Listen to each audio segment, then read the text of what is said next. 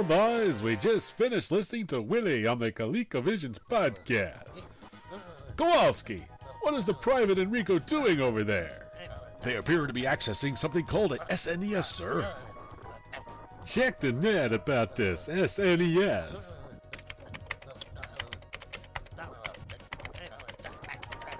It appears to be some type of entertainment device. There's a file here referring to it.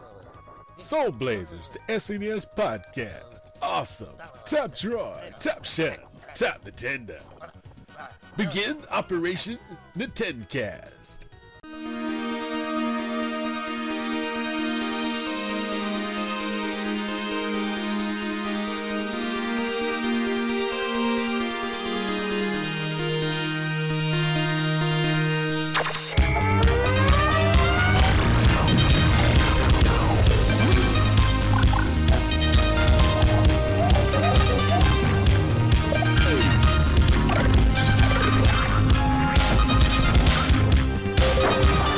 $200, a Super Nintendo setup costs twice as much as the old system. For the money, the company promises better pictures, sound, and adventure.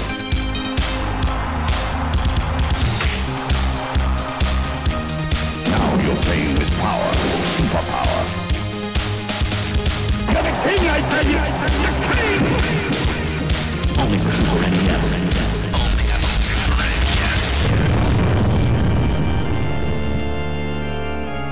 You're listening to the SNES podcast with your hosts, Soul Blazer and Lord Chenwick.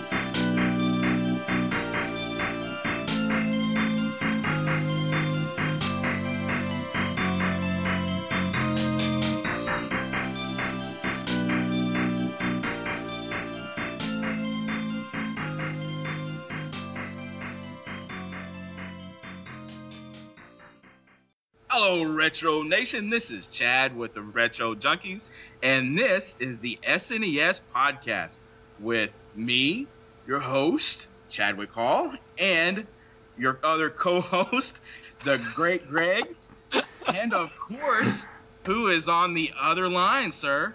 This is Rob McCallum, writer-director of Nintendo Quest, coming at you, excited to be here on the SNES podcast. This is the man, Rob McCallum. I have actually been hounding the man, trying to get either on his show or him on mine. Don't lie to your listening audience. This is the first time you've ever tried to connect with me. But somehow, our magical forces were able to connect to make this happen. That's all that matters, right? Right, exactly. Exactly. Right. I don't know exactly what's going on because Rob here is an actual movie star, director, and man, I'm just an Arkansas mountain hick, dude. I don't know what else to say. Well, that's all right. There's a silver lining in every role, in every life. I don't know if I'd say I'm a movie star. I don't know. That's the first time I've heard that one. Man, I am so excited to have you on here. I can tell. This is great. I'm excited as well. Greg, are you excited? I feel like a total stranger, like the way you two are going back and forth here. Well, I don't want you to feel excluded, just and it's all good. Water's warm. Yeah, I'm trying to, but...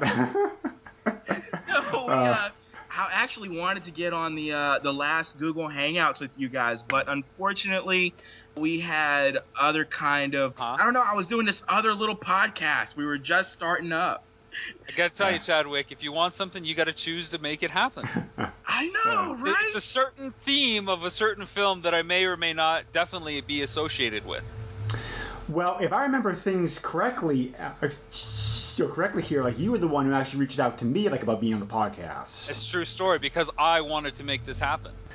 You know, like what Chad said, it's a great pleasure to have you on the podcast. Somebody like is, you know, somebody who's done as much work and has as much credit like as you do. So, it's really been great. I'm sure Chad will support me on this. It's really been great, just the number of great guest hosts that we've been able to get on this podcast, and just like, you know, this this is the 7th episode, just so the number of guest hosts we've been able to get on here in such a short period of time, really great guest host, has really been damn impressive. So I've actually been elevated to guest host, not just guest. I'm a guest host now. Yeah, well, I like it. I'm up to, hang on, guys. I got to update my resume. Because this is great.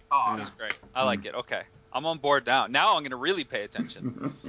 Cool. What's up? What are we talking about today? Man, I really want to hear about this really cool movie going on, and I was wondering if you had a bit of an update or if you knew anything. Well, I believe the movie you're talking about opens December 18th. It's Star Wars Episode 7. It's obviously something for the nostalgia freaks out there because it goes back in the day, but it's also going to please current and contemporary fans. That's the movie, right? Right. That's the one. Okay, cool. You have any insight on that? Because I really want to get on that Falcon, dude. I think it's pretty cool. Maybe we can pull some strings and set up a Kickstarter campaign to get you on that set somehow, even though they're done shooting. Oh. I know. Dreams crushed. Shattered dreams for Chad. You must be actually trying to get me to plug Nintendo Quest. Is that what you're trying to do? I think that's what I'm doing here. Okay. That's a pretty good segue. I'll give it to you. So Nintendo Quest tells the story of fanatic video game rockstar Jay Bartlett and his lifelong dream to own a complete NES collection. So being his best friend, I dared him to do so in 30 days without using the internet in any capacity.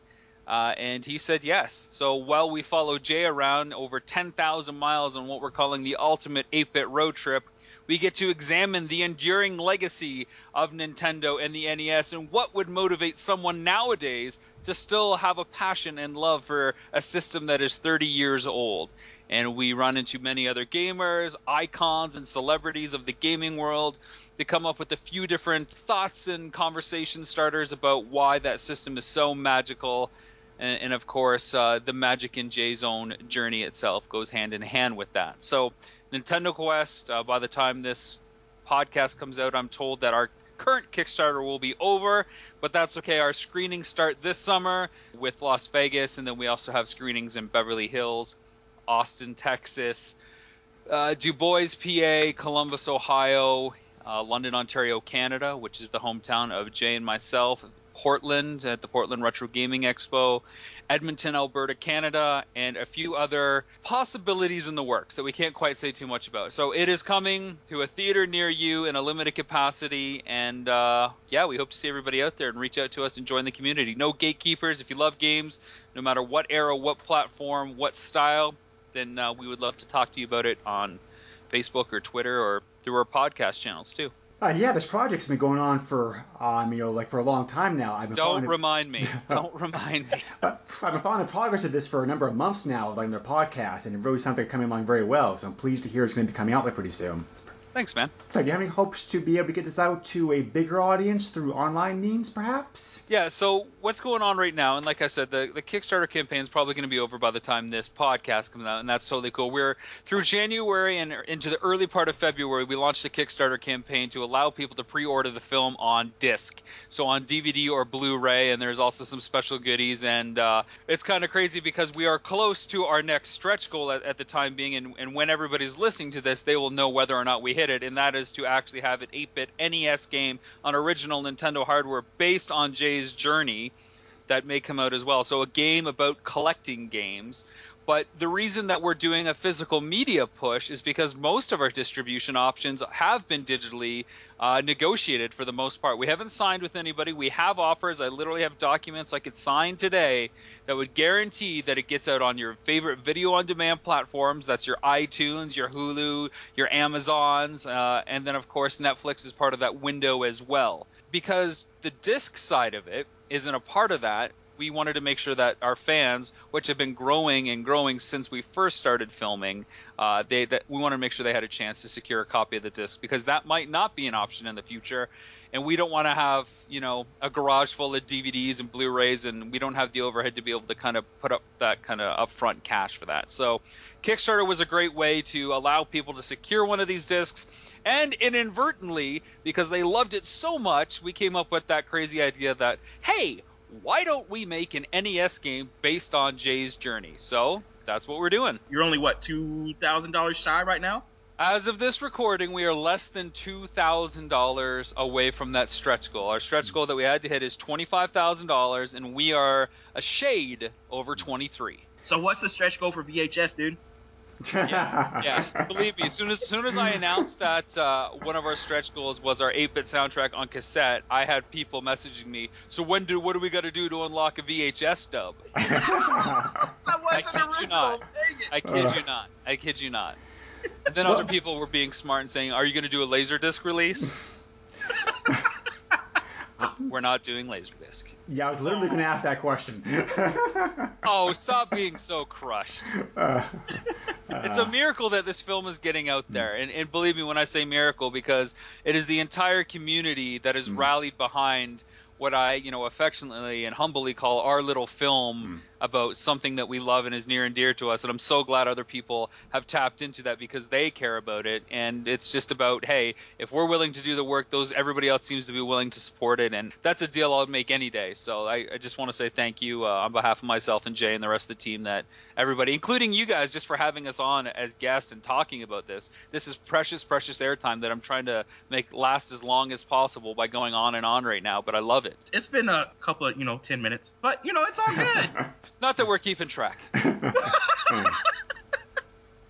Man, I myself actually donated it, and it's money well spent because this is a fantastic project, and I cannot wait for it to come out. Well, here, let me throw it back around, Greg, and sorry, I know you keep trying to jump in here, and I'll let you chime in with an answer too. Before we get to today's show, and I do know what we're talking about today, and I'm excited because it's one of the landmark games that changed me as a gamer, and we'll get to that. What do you guys like about the concept of Nintendo Quest? Well, me personally, with the movie we're working on, I'm fascinated by it from two different angles.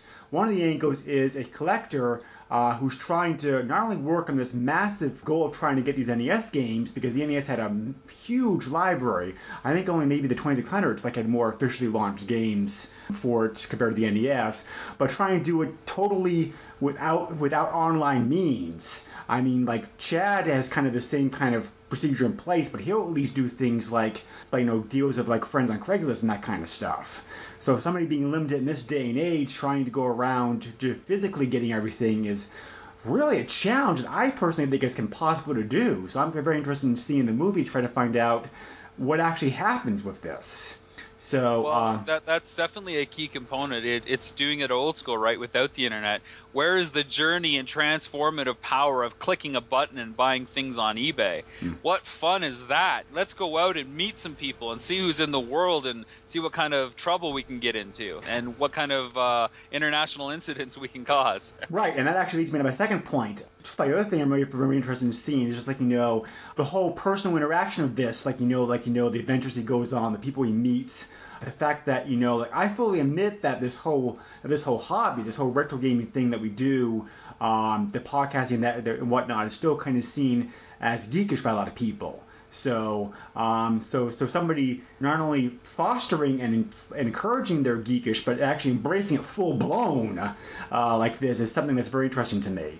Because while I think that video games themselves are very culturally and societally accepted at this point, what we're doing here with the collecting and the podcasting, that kind of stuff, is still very, very niche and very geekish. So it's interesting to see somebody embrace that full on and see what kind of adventures and things that they get into. I don't know where to jump in on that because that's super fascinating to me. I've never seen it as geekish or nerdish or ever felt like an outcast from it. It's always been, and I think Jay will agree, that it's all about what you love.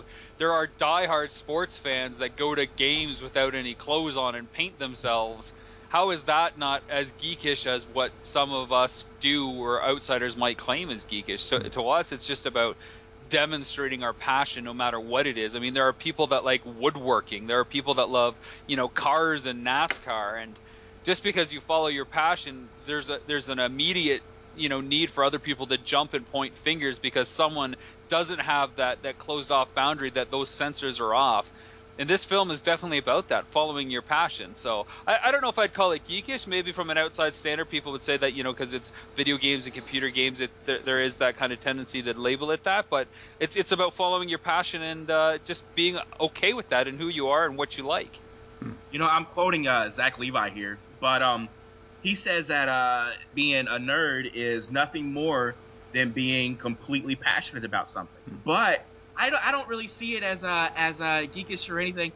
As a matter of fact, here's where I'm so really fascinated about the film itself. I've always seen video games as the great equalizer. I was always the little guy. In school and whatever, I was always the guy who was good at his homework and that kind of thing. And I got all that done. But then I used to take my instruction booklet of my new game to school with me or whatever like that. You know, like a strategy guide or whatever like that. And here you are with your really geekish, bookish kid, and here comes the captain of the football team interested in the same game, and you sit down and you can read the same book and discuss on an equal plane. So it's not so much a kind of blocking myself off, is I want to see how far and how open it goes. I've always considered myself a big fan of sociology. To me, it's more of a study in society than it is anything else. And I'm really excited to see if he gets it or what he gets in the journey. But I also want to see the different people y'all meet, the different walks of life, and that kind of thing. And that's what it's about, right? Like, we say it in a different kind of sense, but it's the people that matter. The games are just the glue that bring us together. Right, exactly. Take me, for instance. No. I can... I can fix your car no problem whatsoever. I can take and put a battery in your car on the side of the road with a pair of pliers in my pocket or whatever. You know, I work on fire extinguishers. I turn a wrench. And here we are. Quit showing off, by the way. Yeah. Quit showing off. I can't do any of that. Yeah, but you can do so much more that I can't. On a daily basis, I talk to my friend Aaron Hickman, and he knows almost probably next to nothing about cars, but he can walk me through anything and everything computers. If it wasn't for him, good luck me getting me to edit anything, because there's no way. Here we are. He's walking me through Audacity and all that, trying to get me to do things, and I'm learning. And it's all through video games in this interaction. And that's why I find this movie so fascinating, because I see all these people from different walks of life with the same interest, being able to put all that aside over some little dude in blue overalls, you know? And that's what fascinates me. Yeah, and I gotta tell you, man, that's what a lot of the film focuses on, who these people are. And yeah, the challenge is always there, sometimes more in the foreground and sometimes more in the background, but it's definitely about the people that make up this crazy world, and it's always going to be people that matter most. I mean, you see all these different people that do pickup videos and stuff, and we're about to talk about SimCity, you know, not to let the cat out of the bag or anything, but what matters is that we're all talking about it. That's what matters, that we all have a shared connection there, and that's a great thing for us to bring us together. Right, you know.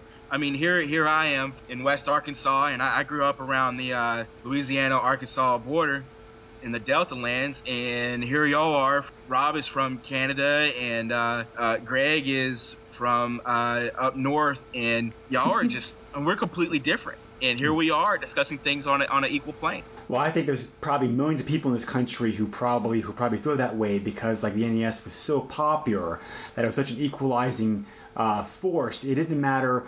I clearly remember in school, it really didn't matter what grade you were, what social background you were from, which other hobbies were. Just like all the kids just talking about the most popular NES games. Just like it was one of those things that just brought everybody together in a way that probably very few other things have, as far as like, you know, society in the last 100 years, like it's gone. So, you know, we're also talking about an era in time where Nintendo was literally synonymous with video games. Exactly. I think you're quoting my trailer. Wait, you had a trailer? Yeah, it's true. There's a trailer for this movie. Oh, right. Where can you see that? Yeah, you can see that on our Facebook page at facebook.com/TheNES Club, or searching YouTube, or of course on Kickstarter, because it'll still be up by the time this podcast comes out. Awesome. Well, I've definitely gone on record as saying, like, I was saying that before, that even though I love the Super NES, it's still my second favorite system, like only up to the NES, because the NES is just simply a huge love of mine. So I would definitely back any project or effort or attempt by anybody, especially somebody with the passion, the skill, and dedication that you have, just to get something out there to help to promote the shared culture and experience that we have, like the NES and the games. I kind of hinted at it earlier, but what are we talking about today, guys? We are talking about the groundbreaking game SimCity, originally released for home computers in 1989, and then was ported to the Super NES in 1991. So Rob, I'm curious to hear from you about your background and background history, like the Super NES. Did you have a system back in the day when it first came out? What were some of your experiences and memories with it, that kind of stuff? Well, it's kind of interesting. I never had a Super growing up, and I still don't have a Super. I do have a Retron 3 that obviously plays SNES games, but I only have like 15 different carts to this day, and that's kind of embarrassing for a lot of people. But it's okay. I'm getting there. It's just a library I didn't have a lot of exposure to. That said, growing up, I was raised by my grandparents, and I met my birth dad later on in my life, and I would go down to visit him in a town that was 2 hours away. And we would spend some times at my cousins down there, and they had a Super Nintendo. So other than the odd time hanging out with Jay and watching him play Super Nintendo or playing some games with him, the most of my SNES interactions were with my cousins, and the one game that we always played was SimCity. So I got to spend a lot of weekends and summers logging hours on SimCity, just letting it kind of sit on its own, getting some cash before we could build again, and hoping disasters didn't strike, and I had a lot of fun with SimCity, and I remember my cousins Amy and Kelly really showed me the ropes on that, and we had a lot of fun with that cart. So this was your first exposure to the game at that point, right? Like you had never seen the earlier PC versions? That's correct. The Super Nintendo version was by far my first introduction to that franchise, but it would be enough to spark my interest to discover more ports later. But based on the SNES experience that I had, it made me like hungry for more SimCity, because I don't know what it was about the game, and I'm sure we'll all talk about what we loved, but there was something very Lego-like about it, that I could just build my own creation and watch it kind of grow and thrive depending on what I did, and you could actually see cause and effect. But it was this open world. It was like one of the first sandbox kind of games that I ever played, where it was just like a tableau, like here you go play, go hunt, right? You can see the early roots of stuff like Minecraft in it, I think. SimCity was definitely a groundbreaking game, and for me, I would rank it right up there with Civilization, which came out around the same time, as being one of the two most influential, like you just talked about, groundbreaking, build your own thing, do your own stuff games that really helped mold and shape literally hundreds of games that have come out in the years since then. I think most people who listen to this podcast probably have some knowledge of SimCity. They at least heard about it, like not played it. But just so we have the background and the foundation here, so we can talk about what makes the Super NES port of the game so special, let's talk a little bit about some of the history and background, about the original game itself. Like I said earlier, SimCity originally came out for the computer in 1989. The game was the brainchild of talented game designer by the name of Will Wright. And Will Wright is considered one of the most influential PC programmers and creators out there. The genesis for the game originally dates back to 1985, when he was working on a rough copy of this game called Micropolis for the Commodore 64, which was the dominant the computer platform at the time. But he had a very hard time trying to get anybody interested in publishing the game, because publishers at the time were like, well, there's no way to win, there's no way to lose. Games have to have winners and losers. They weren't interested in publishing it. So he had a very difficult bout to try to convince anybody to give the game a shot. So he kept tweaking it and tooling it, and finally, 4 years later, in 1989, the very small company Maxis was convinced enough to finally go ahead and release the game in their platform. And I had a friend who showed me this game on his computer very shortly after it came out, and I just simply was flabbergasted by it. It looked amazing. Just the whole freedom to be able to do what you wanted and build a city and have the goals and challenges or whatnot. So I definitely bought a copy immediately afterwards, and I logged many hours over the next 2 years playing this game on my very crude 486 CGA-based PC I had at the time. The original versions of the game were on the PC, Mac, and Amiga, which were the popular peers at the time, and as the game's popularity grew, it was also ported to many other systems and platforms. According to my research, like when I was able to find, no less than 28 versions of this game came out over the years for various platforms and devices, and the game is still around today. I'm not sure if you guys are aware of this, but EA, which bought Maxis a number of years back and now has the rights to SimCity franchise, released a source code to SimCity several years ago, and the game's playable online on several different websites and in groups, and they're allowed to make mods for it and everything else like that. So there's still a very active fan base out there that has really continued to show this game the love and the support and appreciation that it gained 25 years ago when the game first came out. Chad, did you have any exposure with the game in its original PC version? I did not. I didn't even know it existed on the PC until that's interesting. Much later. To be completely honest with you guys, I'm totally playing in the stereotypical Arkansas country boy thing, but we really did not do much with computers or any of that. Granted, my first brush with video games was on the Apple II, for Galaxian and stuff like that. But as far as PC games go, unless I went to my uncle's house, it just did not really happen. I actually got SimCity for the SNES through my uncle. As far as the PC thing goes, like I said, I didn't even know it existed until much, much later. Well, don't worry, Chadwick. There's this thing called the internet. It's not going to catch on. It's just a fad. Yeah, don't worry about it. You're not. You're not. I appreciate that. Thanks, man. Looking out for you. Mm-hmm. Well, I was just going to say, did you guys know, and this is appropriate to ask since we were just talking about this earlier, did you guys know that this game was originally planned for the NES? No, I did not know that. Did it ever come out on the Famicom? No, it did not. It came out on numerous computers and handheld devices and whatnot over the world as the years passed, but the original plan was for this game to come out to the NES, and then Nintendo realized we have this new 16-bit system, that not only will this game be better suited for it, but it also make a very powerful game to have on it. Because the game was not a launch game in Japan. The game came out in Japan in April 1989, but SimCity was a launch title for the Super NES in North America in August of '91, and it was a very, very strong seller. It really helped to sell the system, because by then the game had been out for 2 years, and a lot of people knew and recognized it, and a lot of people may have been in Chad's position where it's oh, I've heard about this game, but I've never been able to play it because I don't have a computer or whatever. So, and the game eventually got ported to Europe in September of 1992, and it went on to become one of Nintendo's best sellers for the system. I couldn't find the official sales totals, but the game... Well, it's over 1 million because I have the million-seller copy. Exactly. I was just going to say that. And the fact the game is so popular is reflected in the fact that you can get the game really for a song.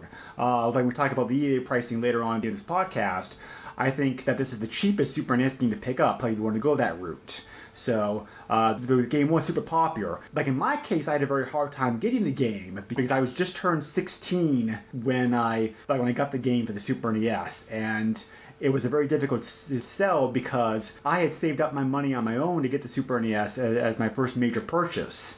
But I already had the game for the PC, and my parents were like, you already have this game for one system, you don't need it for another. It was the point where I kind of had to beg and plead to be allowed to spend my own money, which I was making at the time from allowance, part-time jobs and whatnot, to convince them that this game was a much better improvement over the original version, to allow them to relent and let me spend that money on getting the game for the console. Isn't that a weird thing, that it's your money, yet you've got to justify how you want to spend it? Well, there were a couple reasons for that. Believe me, I go through it all the time with my wife. Oh, yeah, definitely. It's not an isolated thing to childhood, and, my wife doesn't, follow games and toys and stuff like I do, so I can understand from her perspective. Why do you want that piece of plastic thing that you're just going to stick on your shelf? Well, because I love it, honey, but you have 500 other ones. Well, honey, I need another. So I get it. I just think it's interesting that people make us justify the purchases that we want, even though it's our money. It's we got to convince them in order to do what we've already decided to do. Why do we need this obstacle? What's the deal? Yeah, exactly. So finally I was able to win that argument by showing them in several magazines and whatnot how much better this version of the game was, and we were talking about those differences and improvements later on. But I was so happy I finally won that. I finally won that argument. This game got heavy rotation in my system for years to come. I love that you presented a whole case with evidence, like Exhibit A and Exhibit B. Look at the difference. My fellow jurymen, look at Exhibit A. Look at the drastic improvement. This is why I should be allowed to purchase this game, and I guarantee heavy rotation. I had to do that for a lot of things growing up, so... Thank goodness. So, Chad, how about you? When did you first get this game? Like I said, I actually got this game through my uncle. He had it for PC, of course, but he was pretty familiar with the fact that that probably wasn't going to happen for me. So when did you get the game exactly? Like shortly after it came out, or later on, or? I don't know. I guess we got the SNES because I was in the 5th grade for the SNES. So I guess it was probably 92. Okay. Something like that. Or 93 or whatever. And I actually got it from there, from him at that time. And it wasn't very long after that I got the console that he gave it to us. And I mean, it was another odd deal just like the SNES because we only got video games like Christmas and birthdays. And this was just sort of a out of the blue thing. So of course I was excited. And I popped it in and it wasn't like Super Mario Brothers. It wasn't like any other game like Lion King or whatever. It was just this really boring music.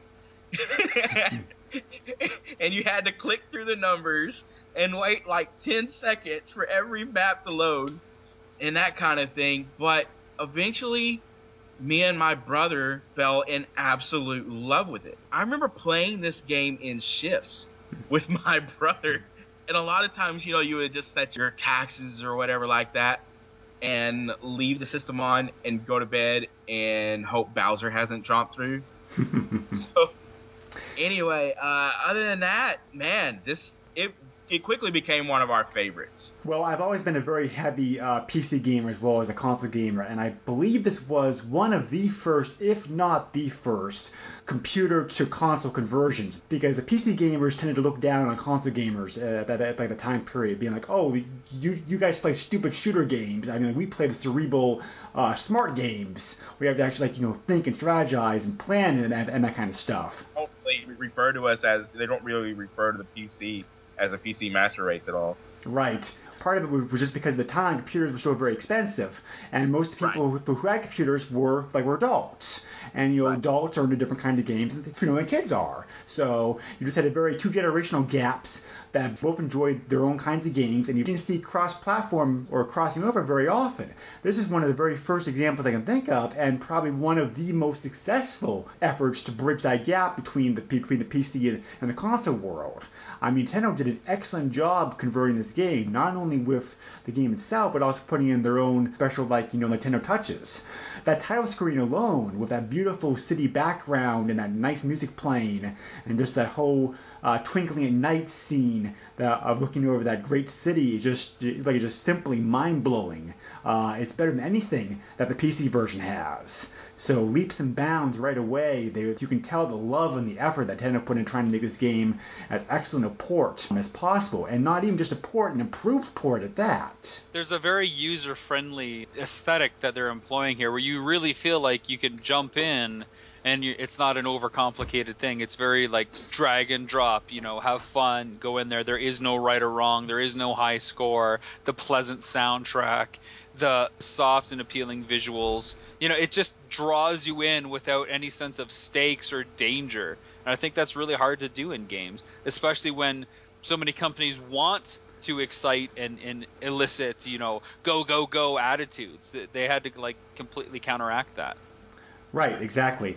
And SimCity is certainly deserving of all the awards and kudos it's gotten over the years. I mean, this game has been recognized by numerous societies, clubs, organizations. It's on the Smithsonian Hall of Fame list. It has spawned 5 official sequels, SimCity 2000, SimCity 3000, SimCity 4, and SimCity 2013, as well as dozens of games that have Sim the title, that were either indirectly or directly inspired by this one game. It literally launched an entire genre it's still going strong today. There's simply no denying the huge smashing success that this game had. One of the most 5 influential, ground-changing games that have ever been made. So it's definitely deserving of all the praise and the high sales that this game and franchise has generated over the years. I wonder how much this took Nintendo off guard, though. You had a guy who had to come to Nintendo and justify the fact that how the heck was this incredibly soft music going to engage 10-year-olds? Because the SNES, while very cool in different games and that kind of thing, it also had its own demographic. And Nintendo knew this because, the lack of blood and, the language and blah, blah, blah. But at the same time, they had to justify the actual publishing of this game and how it was going to do. And they had to be nervous about it to begin with. I'm going to jump in there, and I think that one of the reasons they went for something like SimCity and dared to port it over was their previous success with titles like Tetris. How is Tetris going to appeal to an 8 or 10-year-old? The music in that is very different. It's very intense at times. The music for Tetris is vastly different than other puzzle or than other platforming games that really made up the NES library. So when Tetris came out, it was just a very, very different experience for people. And I think that's why they were so willing to try to port this to the Super Nintendo. This is a different game that is a different audience. They know there was a market for it. I think that's why they were willing to take the chance. My brother and I, like I said, at first glance, we were like, oh man, this is going to suck. We're going back to Street Fighter. But at the same time, when we finally got to playing it, like I said, we actually fell in absolute love with this game. And we literally played it in shifts. So let's talk just a little bit about the gameplay for maybe those 2 people out there who have not yet actually played this game. The actual gameplay is actually very basic, very simple, really. You're given this blank map. I believe seemingly basic, seemingly simple. Yes, exactly. I believe the phrase easy to learn, difficult to master applies here. So, sure, yeah, deceptively simple, yeah. So you pick a map. I believe the Super NES version has 999 maps to pick from. I'm not quite exactly sure about that, but I believe that's how many the flags on the cartridge. I think it's 1,000 because they count 0, so 0 to 999. Close enough. So anyway, the basic gameplay is you have this map, and it's the year 1900, and you are the mayor of this town to be built. And you are allowed to put down zones and buildings and whatnot. And you don't actually build buildings, you just simply zone areas that people move into, and as they move in, the population grows, and you gain taxes and use that money to build further services and expand your city, and so on and so on. There's 3 basic kinds of zones. There's residential, where people live, commercial, where people work and shop, and industrial, where people work on the factories and stuff. And they each have their own pros and cons, and you also have to have a transit system like roads and rails, and you also need things like police stations keep people safe, fire stations keep fires from breaking out, stadiums provide entertainment, airports to bring in traffic and commerce, and as a city grows, you have the difficult task of managing it and trying to keep everybody as happy as possible, make as much money as possible from taxes, and trying to grow the city as much as possible. And it is incredibly addicting to try to tweak it every single time. When I first picked up Super NES version, I was very pleased to find out that Nintendo had kept all the same formulas and strategies and algorithms in this version of the game that the original PC version had.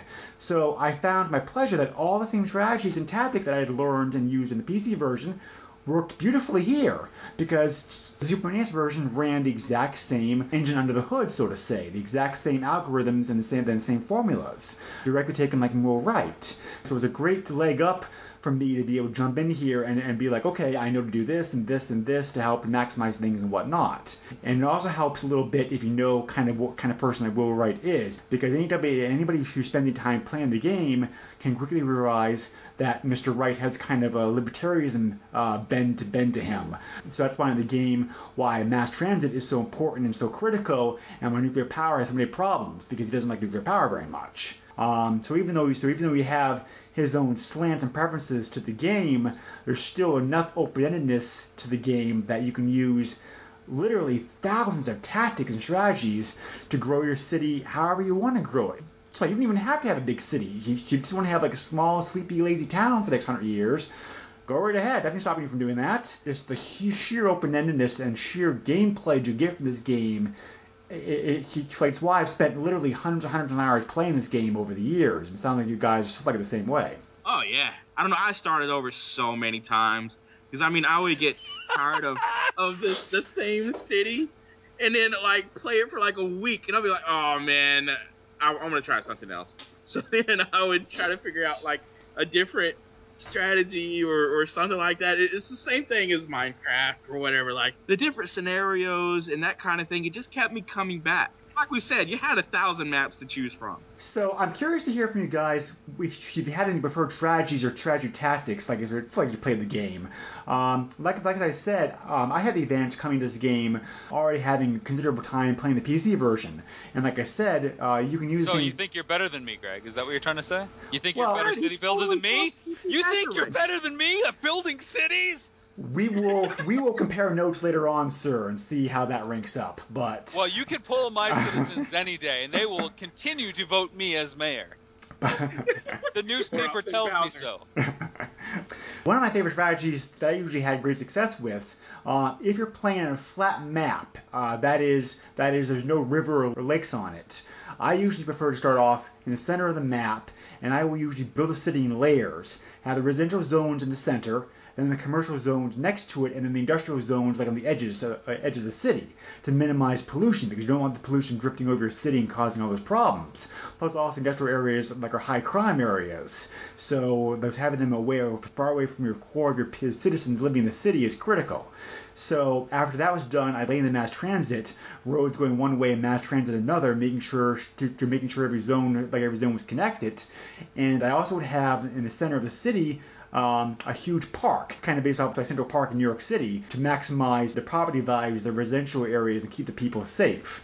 So, and as the city grew, I just kind of built it out to that same plan strategy, and then had the power plants and the airport and everything else also made to the city to minimize problems. Obviously, just assuming you had maximum land to work with. If there was a river, depending upon how much land was on the other side of the river, sometimes I put all my industrial zones on the other side of the river to again minimize pollution and crime and that kind of stuff, or have all the airports and the power plants and stuff over there to again minimize problems. And using this strategy, I was usually able to get the city to a maximum population of about 1.3, 1.4 million people. Show off. Whatever. Overachiever. So how about you guys? Did you have any favorite strategies or tactics that you used? Absolutely. Chad, what are you thinking? How did you tackle urban development and planning? Dude, I'm from Arkansas. We didn't even have any of that. Man, I was just trying to cut down on the stupid traffic. And then, I'd have 6 police stations around the same area, and I'd have bad crime. Stupid police. And then I figured out I had to pay. Yeah, you have to pay the cops. Imagine that. The strategy I use is what I call the donut strategy, and maybe you guys are familiar with this, where you essentially do 8 units in a circle, and you leave the center block open. And then I also really only use railway. I don't use roads to cut down on pollution. So everybody's got to take the train in my town. And then with that gap, that 9th block gap, is where I put all the different gifts. So you put the mayor's house in there, you put the bank in there, and that really helps everything around it grow. And unlike you, Greg, who you start from the center of the city, I start from a corner, and I expand and I sprawl out. So it's usually the lower left if there's no water there, and then I expand outwards. But I do the same thing kind of you, where it's residential, commercial, industrial. So there's always that barrier between the residential and industrial, with the commercial in the middle, so that the pollution doesn't bother the residents. See, I always try to cut down on cost of roads. And I understand not trying to, have a lot of pollution and that kind of thing. I really tried to start out with a nuclear. I always try to put that as far as possible, but not spend a lot on power lines. And then I tried to be redundant as possible without spending a lot on the power lines, so I didn't get cut off at some point if anything happened. That freaking $10 a road, man, comes down to a lot. And I tried to maximize residents in the actual physical buildings, with the residents and the commercial and the industrial, and try to keep all that as equal as possible, but at the same time try not to put down too many commercials, because you had to have the different jobs where it wasn't going to develop. But that was just mine as a 10-year-old. Did you guys ever use the cheat code? Because that's my other nice little strategy, to have infinite money. That is a very nice cheat code to have. Yes, That definitely makes it easy to get to. I never know about cheat codes. All right, well, basically, you got to spend all your money on the buildings that require funding, like the police stations, the fire stations. So when the tax screen appears at the end of December, you got to hold down the L button. You go with the figures, like it says, go with figures, and then you go back to the tax screen and you turn all the dues to 100%, and you exit it while holding down the L. So when you get back to your main screen and you let go of L, your money will go to $999,999. So you can keep basically doing this so that you have infinite cash. Dude, that's more than 2 steps. I'm done. You're right. That third step was the deal breaker. It's over. I'm totally going to try that next time I play. I never know about cheat codes. I actually played that city for about 200 years of game time, because the game doesn't really have an end per se. That's one of the brilliant things about it. You can play as long as you want to play, really, just until you get bored of the game. There was one city where just simply tweaking and adjusting and tinkering with it, trying to see if to push the population up any higher.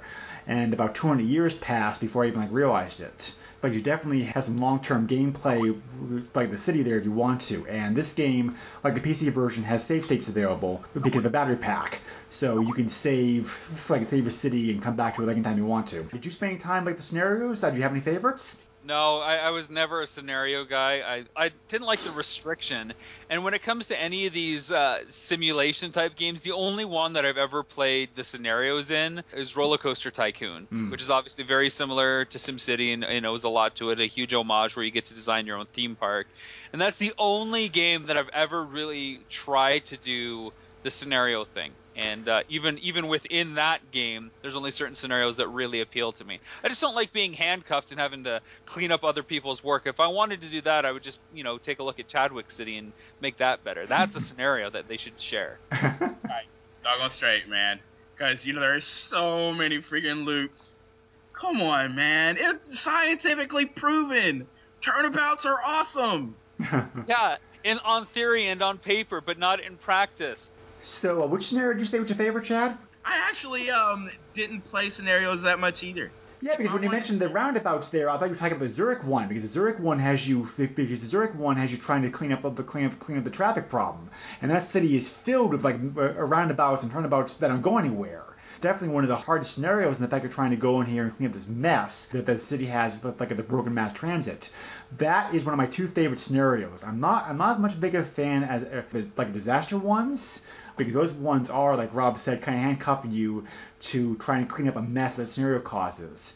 But the Zurich one is different enough in that you're given a pre-existing city, and it is a problem, but you're given enough time and enough money to fix that problem where you can still put your own stamp on it. So the Zurich one's a favorite of mine, and so is the Detroit one for the same reason, because you're trying to clean up that mess of a city, and Detroit now is even more broken than it was back then when when the game came out. So maybe you should have taken a page from SimCity. I actually didn't mind the pollution, like the nuclear meltdown or the Detroit crime or anything like that. I actually like those a lot more than I like the disastrous stuff like that.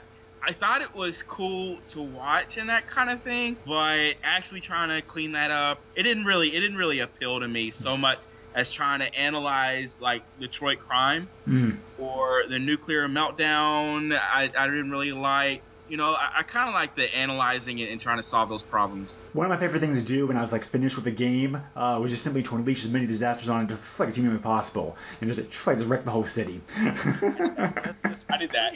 That's pretty messed up, man. I don't know what to tell you, but you provide this seemingly awesome paradise, this Garden of Eden metropolis, and then you just unleash the Kraken, and everything is destroyed, and it's all that trust that you gained.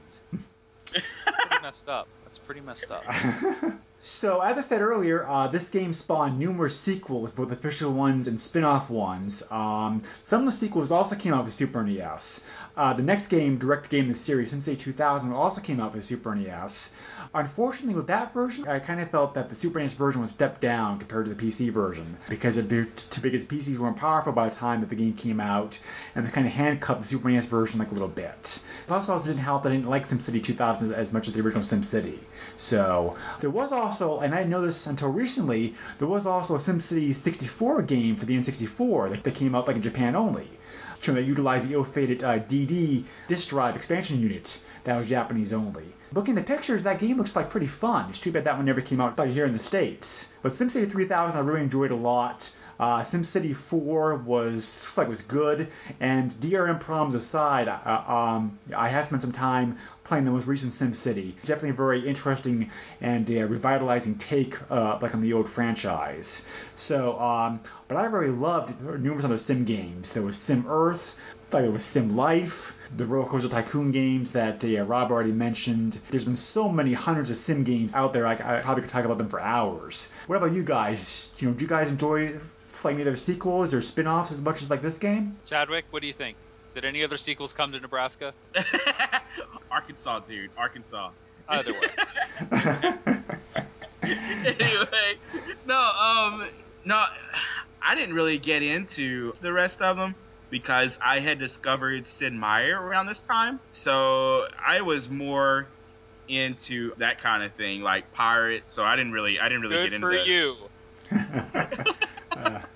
I like the sequels. Actually, I think I kind of alluded to it earlier. I discovered, because of SimCity on the Super Nintendo, when a friend of mine had it on his PC, I was like hooked instantly. I didn't even realize that it ported to the Super Nintendo until within the last 2 years, to be honest. I have a copy. I haven't played it yet because I know when I put it in, I'm going to want to play it for hours like I did with the original SimCity prepping for this show. But yeah, had a lot of fun with SimCity 2000 on the PC. Oh, you were talking about the latest SimCity.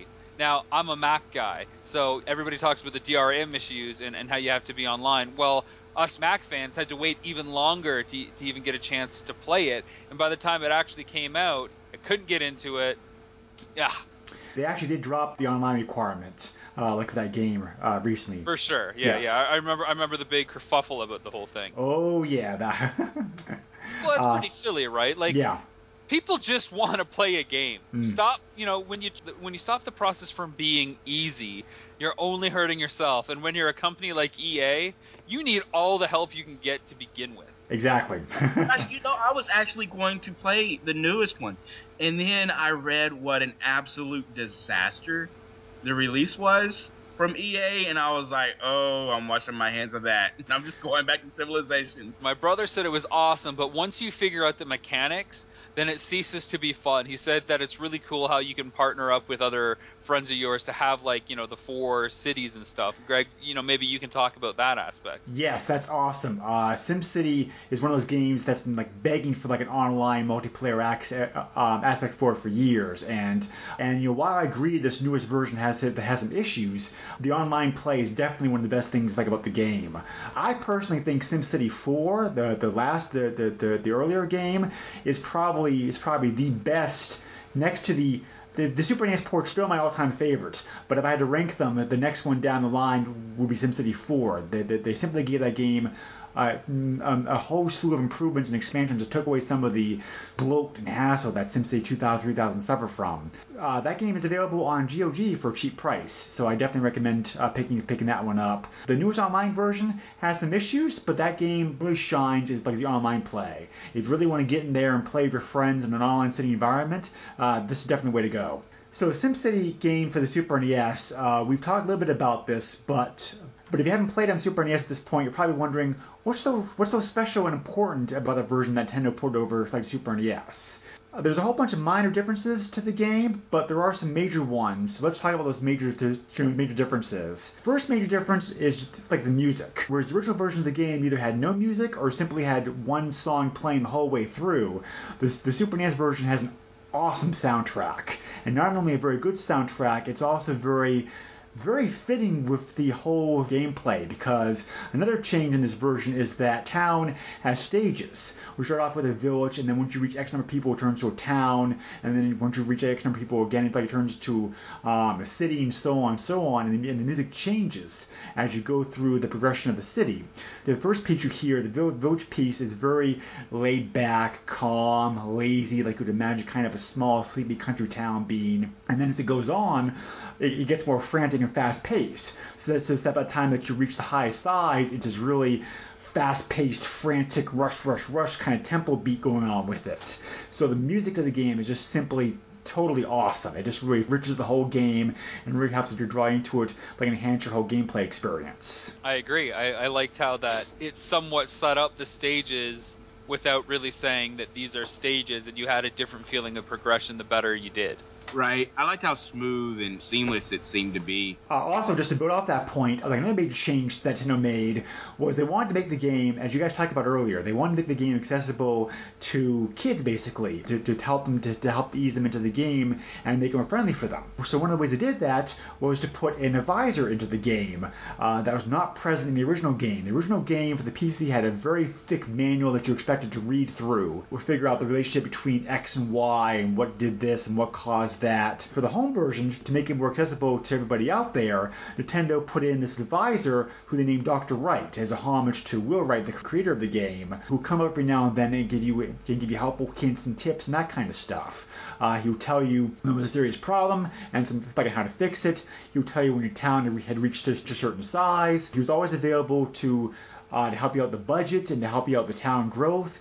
It really helped to make the game very accessible to basically a generation that was not used to the more complicated, sophisticated computer games that are out there at the time. You mentioned Dr. Wright. You said earlier on how it's an allusion to Will Wright. Did you ever notice that Panic Restaurant, the PAL version, which is obviously different than the NTSC box, looks exactly or pretty close to the guy from SimCity here. I'm sharing the link over with you guys on Skype right now. Quick, take a look at that and tell me that does not look like the guy from SimCity. Oh, he does. Yeah, I can see that. You see the illusions? And for some reason, and maybe because it was just Dr. Wright, and I had Dr. Light in my head, I always thought it was Dr. Light from Mega Man as well. Well, they actually did base Dr. Wright's looks exactly off of Will Wright. That's a pretty good approximation of what he looks like. Well, what he did look like 25 years ago, at least. Like when the game came out. So it was a very nice touch, and I'm sure Chad found this feature very, very handy to help him get used to the game and whatnot. Because I did at the time. When we were kids. I mean, it was really easy to click on it and be able to get the hints and that kind of thing. Because honestly, dude, as a kid, who reads the books? You know. Well, confession. You didn't read in Arkansas? No, dude, no. Of course not. We didn't read there. We didn't learn them words. Yeah. Like another change that Nintendo made for the game, and this is one I really love, they added in special buildings and features as rewards to the game. For example, for very early on in the game, you get a mayor's house that had certain perks to it, and as your city grew to certain sizes, you also would get certain other upgrades and features available to you. Just such as, for example, when the city reached half a million people, you'd be able to build a statue who looked like Mario. So there was another Nintendo touch to the game there, right? And these special buildings and features are very nice upgrades and additions to reward you for good gameplay. And that concept proved to be so popular that they incorporated it into the sequels as well. I will admittedly say I never got to the Mario statue level. I either destroyed the city or gave up by that point. But the only Nintendo illusion I remember is the Bowser Godzilla. Yes. Disaster that would come and just wreck it. Yep, that was another change they made. They renamed. Thinking about that, I'm surprised they didn't go full on Mario with it, or do like a Mario like Mushroom Kingdom SimCity. Since they had so many other elements in there, like why wouldn't they make that jump? Well, actually, they did do one of the few Mario-themed bonus in the game, and this is the last major improvement that they made to the game. You never found this because you didn't play the scenarios. But just rub it in my face. But as a reward for finishing all the scenarios, you were able to unlock 2 bonus scenarios that were exclusive to the Super NES port of the game. First scenario was Las Vegas in the year 2096. We had to rebuild the city after an alien attack. And then the last scenario after that was this giant map called Freeland, which had no water at all. And the map starts off with this huge face of Mario, as are the trees. The trees make up the shape of Mario's face. So right, it's on that map site I sent you the link to, vgmaps.com. It has all the scenario maps, and that Mario one is there. Yes. So there were a number of other small, minor differences that they made to the game. The controls, obviously, for example, are different. I thought they did a great job the controls. They really mapped everything very well, like a Super NES controller. Sometimes it'd be very difficult porting computer games over to consoles, which require so many buttons and key presses and whatnot. And the PC games certainly had those in spades. But they did an excellent job porting everything over like the Super NES to make the game control very easy, very friendly, very nice pickup. The graphics were improved a little bit. There were some nice transcendency effects that were not present in the original PC version of the game. And the gameplay was a little bit faster than it was for the PC because of the processor that the system had and everything else. So really, all these improvements is why this game is so much superior than really any other home version that was available. I do remember enjoying a lot the later CD release of the game that came out of the computers a couple years later, because that also had FMV sequences of some of the disasters and conferences of the police chief and fire chief and that kind of stuff. And that was a very nice version also, but far and away, because of all these improvements in it, this version of the game is by far, hands down, the best one out there if you want to play the original SimCity. I think I remember vaguely playing scenarios and stuff like that in some of the electives I had in school, just because the analytical part of it. Other than that, I never really got into anything besides the SNES version. But whenever we did that, but now that we're talking about it, I'm still not playing.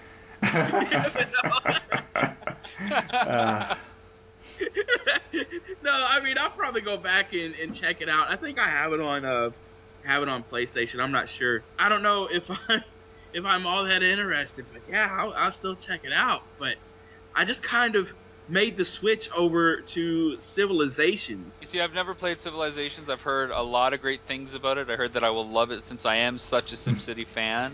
I do have a PlayStation 3 version. I've never played it on PC. I'm sure it's far superior on the PC since you can use a mouse and a keyboard. Well, the PC version is different than the console versions. Sid Meier specifically made the console version of Civilization to be a faster, streamlined experience for console gamers as opposed to the more slogfest that the PC versions tend to be.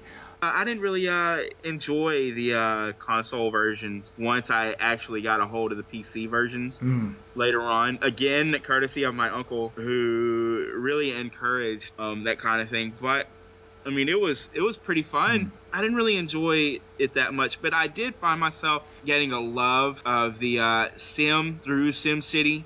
And actually analyzing my problems, figuring things out, trying to figure out where the best place was. Place police stations per block, because I knew there was some sort of formula to be able to have coverage of police stations in a certain part, or a fire station in a certain part, or stuff like that. But it wasn't until much later that I actually figured out what that was. You really have to look at your maps and the data in this game on a regular basis to figure out where problems are, what you do next, and that kind of stuff. It really encourages you to actually spend time looking at statistics and figures and facts and that kind of stuff to figure out the best way to play the game to maximize your fun. Yeah, I mean, at the time, I wasn't really into that kind of thing. I just found myself really in love with it. And I found myself doing those things without even realizing I was doing it. Yeah, but definitely. Civilization and SimCity both had huge impacts on me personally as a gamer, because both these games came out at roughly the same time, both of them by excellent designers who are still active in the industry today. Both these games are groundbreaking in every way, shape, or sense of the word, and I'm very glad that both those franchises are still going strong today, because both those games are so awesome in so many ways. Well, here's a question for you then, Greg. Because obviously, SimCity is a massive, massive name in gaming history, and it's still going strong today. how does it continue to go strong in the future? How do you evolve this kind of franchise, one that is inherently open-ended, but yet fresh enough with the next iteration? Well, there's two versions of the game I've thought about that I would love to see. One version is to have a literal 3D version of the city that you can play. They tried this a little bit in the past with the open Streets of SimCity game, where you could actually zoom down to street level and whatnot. But with the Oculus and the other 3D game devices coming out in the next several years, I think we're getting to the point in technology where you'd be able to strap on the device and literally kind of be like a god going over a city in like a 3D perspective and doing everything that way, and actually really being immersed in like a 3D virtual reality Sim City, and really being able to control things, interact with things that way. That would be totally awesome. I would love to play that. And my suggestion would be along a similar lines, where that's definitely much more of just a cosmetic fix to kind of make it a talking point. Like you alluded to earlier with the source code being out there for people to mod, I would love to see SimCity go literally kind of the same route that Monopoly goes, where there's like a million different versions of Monopoly. So give me Star Wars SimCity. Give me Ninja Turtles SimCity. Give me Marvel SimCity. Give me all these different branded SimCities. And even if it's just like an add-on, like a microtransaction for, $10 or something to have like a Marvel skin and have heroes and villains playing in the city that I'm creating, which I know is part of other versions that exist, but like actually branded, heroes in cities. Or like I said, Star Wars. Imagine you get to like do a scenario in Cloud City and you're essentially like Lando Calrissian. That would be fun. I'd like to see branded content, and even though that sounds a little bit more scenario driven, I think there could be a lot of fun with even just building mechanics in that. That would be really awesome. Being able to try to build your fleet and that kind of thing, that would be just completely awesome. Just build your own or Nintendo Quest SimCity. Yeah. Yes. Yeah. Couldn't resist. I can totally see that. Instead of putting police stations, you got to put the appropriate amount of game stores around. Yeah, and the other version I'd love to see is like it's direct competitive head-to-head multiplayer version of the game, which is different from the one we currently have now with the current version of the game. But one where you play directly against somebody else, you have the same map, you have the same parameters, but as your city grows, you also earn points as you go through the game. You earn points by doing like good things, like you earn points for like growing, for knocking down crime, for that kind of stuff. And whoever has the highest amount of points after like say 20 or 50 game years wins. But however, you can also, if you want to, spend some of your points to cause disasters to impact your opponent's city, to mess him up and slow him down. So I was just going to say, I mean, it could be like Tetris, right? Like in Tetris, when you clear a line, it adds junk to your opponent. So as your city prospers, it triggers stuff on your opponents, and as your opponents prosper, it triggers stuff on yours. That could be cool. Exactly, but you also have a decision to make. Do you want to keep the points to try to win the game, or do you want to take a risk spending some points to cause disasters to hurt your opponent's city, like hope to slow down? Or you're just approving your city. Right, exactly. So it's friend or foe. It's the classic friend or foe game show. Exactly. Are you going friend? Are you going foe? Are you guys both going to do the same thing? Who knows? We'll find out next time, Johnny. That's exactly what you had in mind, I thought. Yeah. So SimCity is a game I still play on a regular basis. Usually Super NES version. Every now and then some other versions also. There's a DS version that came out not that long ago. It's pretty good. That I enjoy playing, especially when I'm on the go, like or whatnot. Yeah, just the fact I'm still coming back to play some version of Civilization or SimCity after all these years is really testament just how great those games are. Unfortunately, I'm not sure if you guys know this, Civilization was ported to Super NES also, but that version of the game is terrible. In just so many ways. Well, compared to the PC version, it just sucks. I mean, there's no play. Don't hold back and don't sugarcoat it. Is it good? There's no polite way to say that. Okay. I just want to be clear. We will not be featuring it on the podcast. Let me just if I put it that way. Well, if this is the SNES podcast, you have to dedicate a show, don't you? Or are you maybe guys the 10 worst games on the system.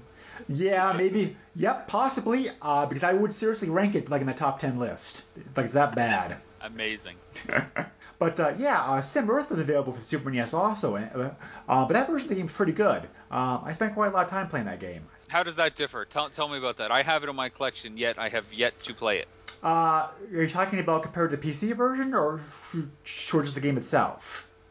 Just compare it to regular SimCity for everybody listening to the Super Nintendo Entertainment System podcast. Sim Earth is kind of like SimCity at a huge, grandiose scale. Where instead of like trying to build and raise an entire a city, you're trying to grow an entire planet.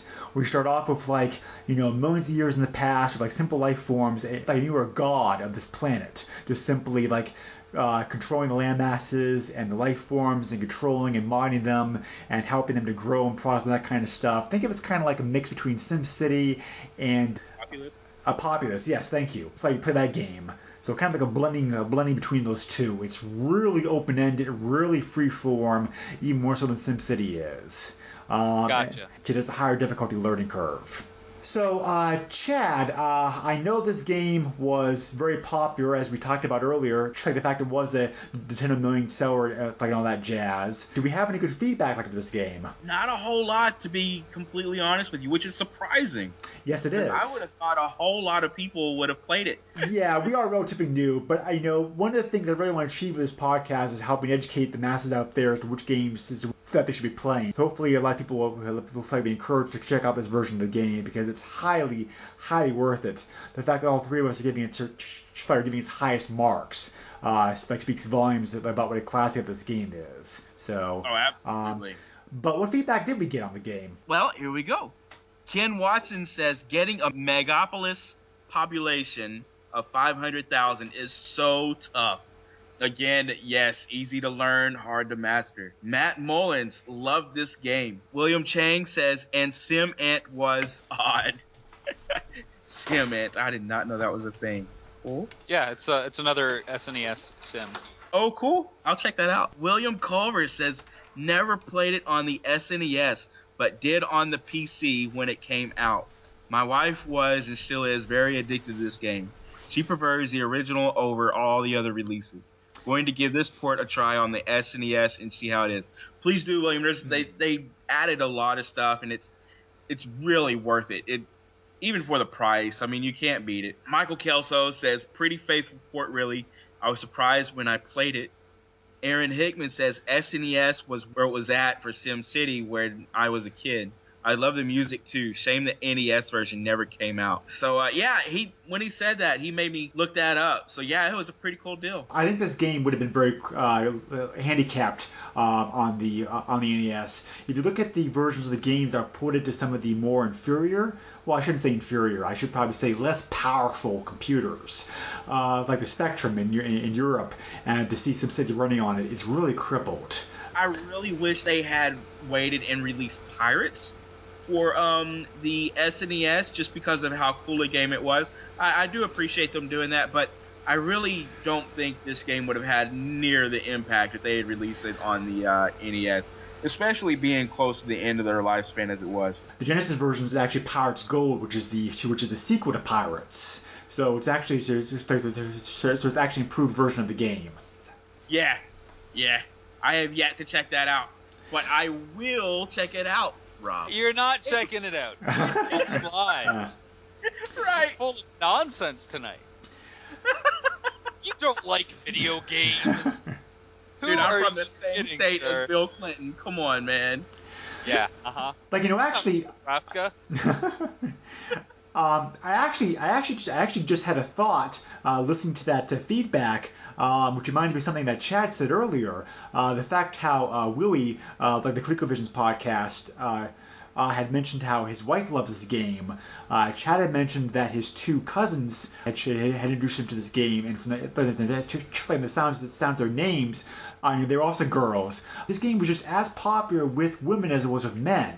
It was really one of those first true gender-breaking neutral games that was just as popular with female players as it was with male players. John Wedgworth says, I have spent plenty of time on the SNES and Windows version of SimCity. Sure, I can find a thing here or there that I prefer on the Windows version. particularly that the higher resolution gives you a larger and better viewing area. But in my opinion, the SNES version is easily the better one overall. So the good news for your folks out there who are now chomping the bit to get a copy of this game, like yourselves, like that, due to the fact that this game was so popular and so many millions of copies of the game were made, this is a cheap game to pick up. It's like you want to go the eBay route, and which I know is kind of ironic based upon earlier conversations, but eBay really is the easy way to find this game. Compared to many of the Super NES games, you can get this game for a very, very cheap price. I found 461 copies of the game that sold recently on eBay in the last 3 months, and loose copies of the game started at a whopping 99 cents, plus a few dollars for shipping. So there is no excuse for you not going out there to buy this game, especially that price. Loose copies went anywhere from 99 cents to $19. If you want to go CIB, a little bit more pricier, but still very cheap, $15 to $80, like for this game CIB. So if you're patient, you can definitely pick up a complete in-box copy of this game for a very cheap price. And surprisingly, I even found a copy of this game sealed, the original copy of the game that sold for only $70. So if you're steel collectors out there, this game in all formats, like in all ways, is very, very cheap. It's definitely the cheapest Super NES game talked about so far, like in our podcast coverage. So you have no excuse not to go out there pick up a copy. No, I completely agree, though, Greg. This game is pretty much everywhere. Whether you're going on eBay to snag a copy because of the awesome things we've had to say, or whether you're heading down to the corner game shop, you will find this pretty much everywhere and at an affordable price. And at 99 cents, you're going to get at least 99 hours out of this because this game is that good. At one point, I tried to do all of the maps, and it didn't work out for me. But, man, I mean, I don't know. Now, that's a whole other documentary. $9.99, the Sim City Quest. It's actually 1,000 because 0 counts, man. Yes, and also because of that cheap price, and because of the great tutorial that's built in the game, like in the form of the very helpful Dr. Wright, you don't need the manual, because the fact that the built-in system you have is teach you everything that you need to know about learning the game and picking it up. So, okay. So to wrap this up, do you guys have any final thoughts, comments, praise as far as the game goes? I'll let Chadwick go first, because he's going to blow us all away or take us on a tangent. I found this really cool Dreamcast lot. Nah, not really. This is a really great game. Even for the price, I don't understand how this thing hasn't taken off. Why it, for the most part, isn't even above $10. I'm okay with that because I really hate the fact that SNES is in a bubble anyway. But this game is really worth it. If any of you like strategy or having to figure out different problems or whatever, it may at the surface seem pretty simplistic, but it can get pretty involved on you. So yeah, give it a shot.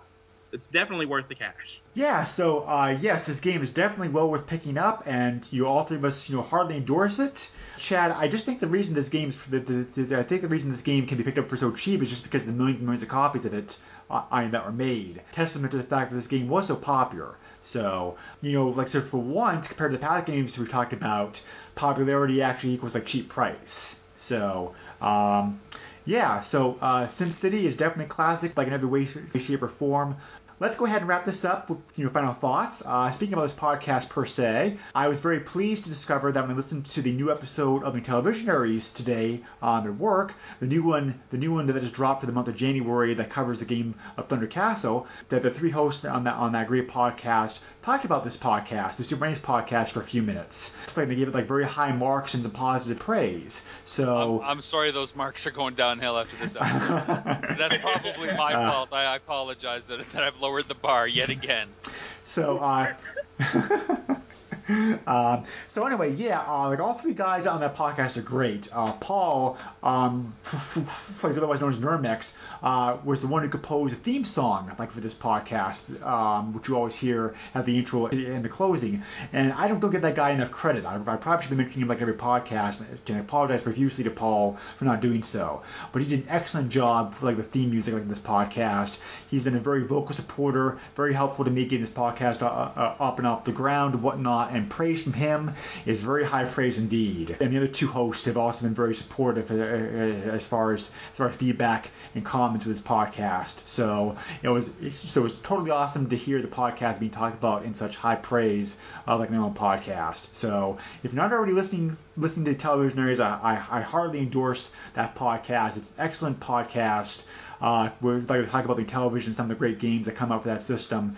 And I modeled some parts of this podcast off of their own podcast because of how great that it is. So it's definitely one of the best podcasts out there. And Rob, you do a podcast yourself also, right? That's correct, I do. I do the GamerCast, and we cover all gaming platforms from everything as recently as we were talking about Atari stuff all the way up to current gen. And where can somebody find this podcast at? Well, they can search for us on iTunes, so search GamerCast with J. Rob and Glenn, or they can go to nes.podomatic.com. Chad, any special mentions or final thoughts? Just letting you know, the Retro Junkies Super Show is on its way back, so just kind of give them a listen. It's not coming back. I've heard this for months now. What? Say what? Keep the faith. Keep the faith, Rob. Keep the faith, okay? I just want to say thanks to you guys for indulging me as a guest host on the show. I completely understand if this never makes the airwaves because it's just not quite up to snuff. Yeah, you're gonna edit me out. All of a sudden, it's just going to be you guys back and forth laughing randomly on separate tangents. I like it. Yeah, no, definitely. It's been a great pleasure having you this podcast. Chad and I definitely love having guest hosts on here because we want people to come on here to talk about their passion, and their love of the system and some of the games for it. And we definitely want to get as many people on here as possible. So it's an open invite. Anybody wants to come on the podcast to talk about a favorite game of theirs. We don't care if you're a podcaster or not. We definitely want to talk to you. So you can give us feedback, comments, concerns, that kind of stuff. On our Facebook groups. We also have a page on there also. You can email me directly at the SuperNESPodcast@yahoo.com.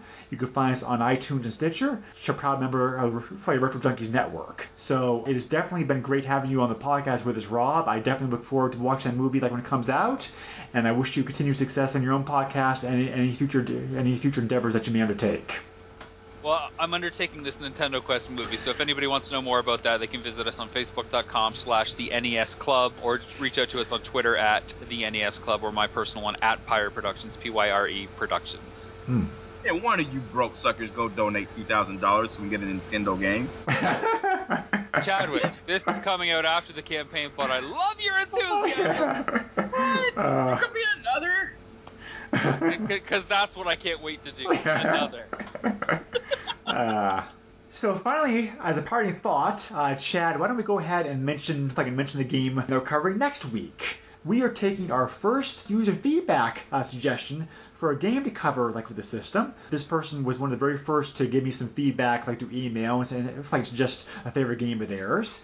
So I looked at the game. It seems quite fun. I don't have any direct experience with it. One of the reasons I wanted to do this podcast was to help to expand my horizons on other great games that are out there for the system. So next week we're going to be talking about the puzzle game Super Buster Brothers. This game is also known commonly outside North America as Super Pang. From first impressions, it seems like a very fun puzzle game, kind of similar to Bust a Move, in some ways. So I'm looking forward to checking this game out. Chad, thank you again for podcasting with me, and we will be back again next week to talk about this next game. And also, stay tuned. We have another guest host lined up in the weeks to come, who is a very well-known podcaster. I don't want to drop any more hints beyond that right now, but you will be quite happy when you find out who it is. I suspect. Man, I thank you so much for coming on, Rob. Y'all have a good night, man. Thanks for listening. Thanks a lot. Yep. Take care, all. Thanks again. Nintendo controls 80% of the video market. But no matter how you play the game, or which game you play, things definitely have come a long way since Pac-Man. Now you're playing with power. Super power.